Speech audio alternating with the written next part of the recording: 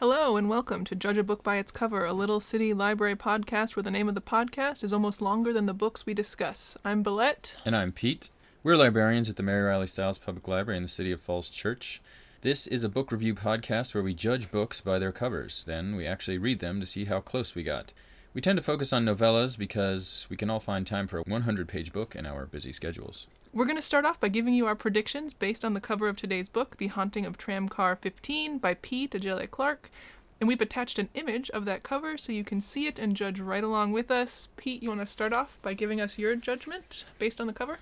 Sure, yeah. And I think this is a pretty cool cover. We try to pick interesting ones. It's obviously a sci-fi landscape, but it's like a sci-fi Egyptian cityscape. Flying vehicles around tall buildings, and on the ground there's kind of what I would describe as a steampunk train among pedestrians. And I would say it makes me think of a cross between Blade Runner and Stargate. Based on a lot of the same things you were looking at, the skyship, the futuristic cable cars, I thought it was pretty clear we're talking about the future. There are a lot of clean lines in the buildings and that run along the aerial cables. It makes me think that we're in a very set and established world, not only because of this elaborate infrastructure, but because of those clean lines. These people know what they're doing. They require absolute buy-in, so I was thinking more 1984 types of vibes. My prediction is that the story is one of rules and rule breakers and a society that isn't big enough for both of them. You want to get into what it's actually about? Yeah, let's see how close we were.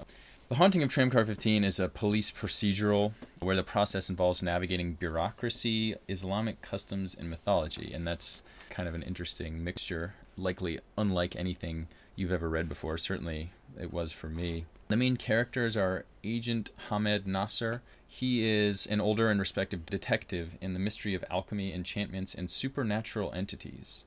His partner is Agent Onzi Youssef, who's kind of like a young upstart recruit, fresh from the academy with an encyclopedic memory for old cases and laws, which his senior partner only vaguely recalls. What Nasser lacks in memory, though, he makes up for in intuition. Yeah, he plays a lot more off his instincts. And that was kind of a nice trope. I mean, it's a classic trope, and they play well off each other, I thought. Did you like the characters? I did, yeah. I feel like they had pretty good chemistry. It is the classic young versus old, experience versus kind of talent. But yeah, I thought it was well done. So the book is set in Cairo in 1912. It's a retro-futuristic steampunk kind of past where spirits called jinn control various aspects of the technology, including the tram cars. Apart from the trams suspended above the city, Cairo seems to be a place full of well-populated cafes and public squares, which you get to see as we go through the book as well. What was, I thought, really interesting about this book is even though it is this futuristic setting, it's still set in the past. So we're dealing with women's suffrage movements that are starting to gain traction, but of course it's also got that sci-fi elements. We've got some robotic suffrage as well, which is interesting. They play well on the past and the future. Yeah, I agree.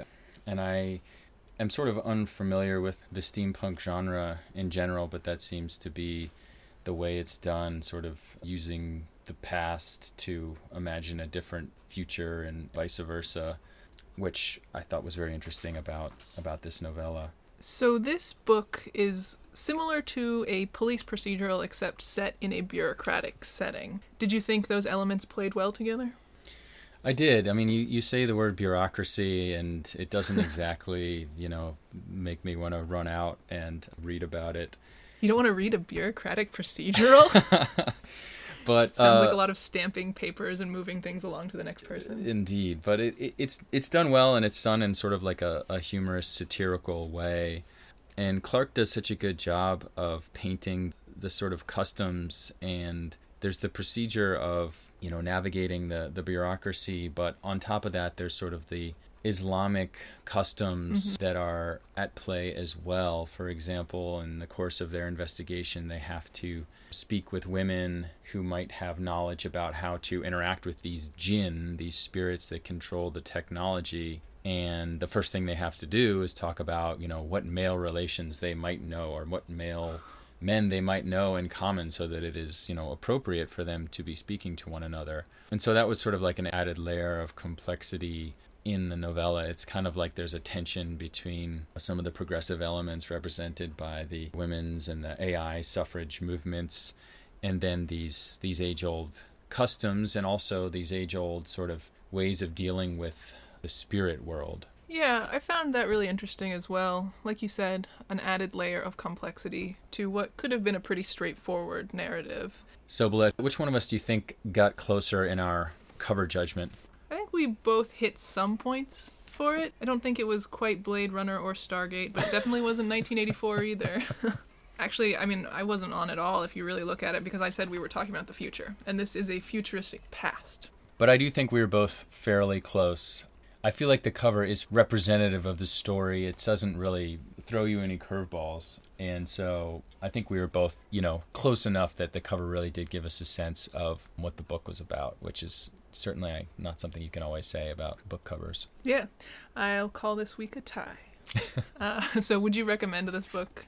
I would. I think that what I look for in a novella is often something that I wouldn't normally want to read, a longer novel that's maybe 300 or 400 pages. But I'm happy to read something that's in the neighborhood of 100 pages that's really outside of what I normally read, because it's refreshing to read something unusual. And for me, this was definitely unusual. What about you? Yeah, kind of along the lines of what you're saying. I feel like a lot of times sci-fi is a huge investment of world building when you get into one of those novels, so it's kind of nice to get this pocket-sized world that was actually pretty developed with interesting characters and creatures. And I also liked this futuristic past element where we've got magic tech future and people are dealing with magic tech future problems, but also women's suffrage. Yeah, I agree.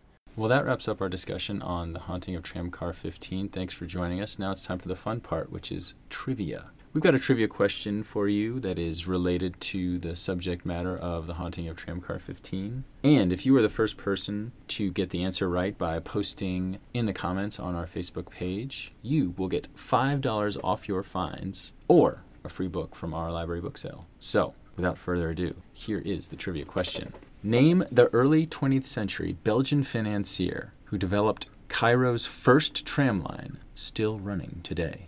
Don't forget to join us next month when we'll be reading You Should Have Left by Daniel Kahneman. And a special thanks to the band Zombie Zombie for giving us permission to use their song Psychic Harmonia 2 in our intro and outro. Thanks for joining us, guys, and remember, you have our permission to keep on judging.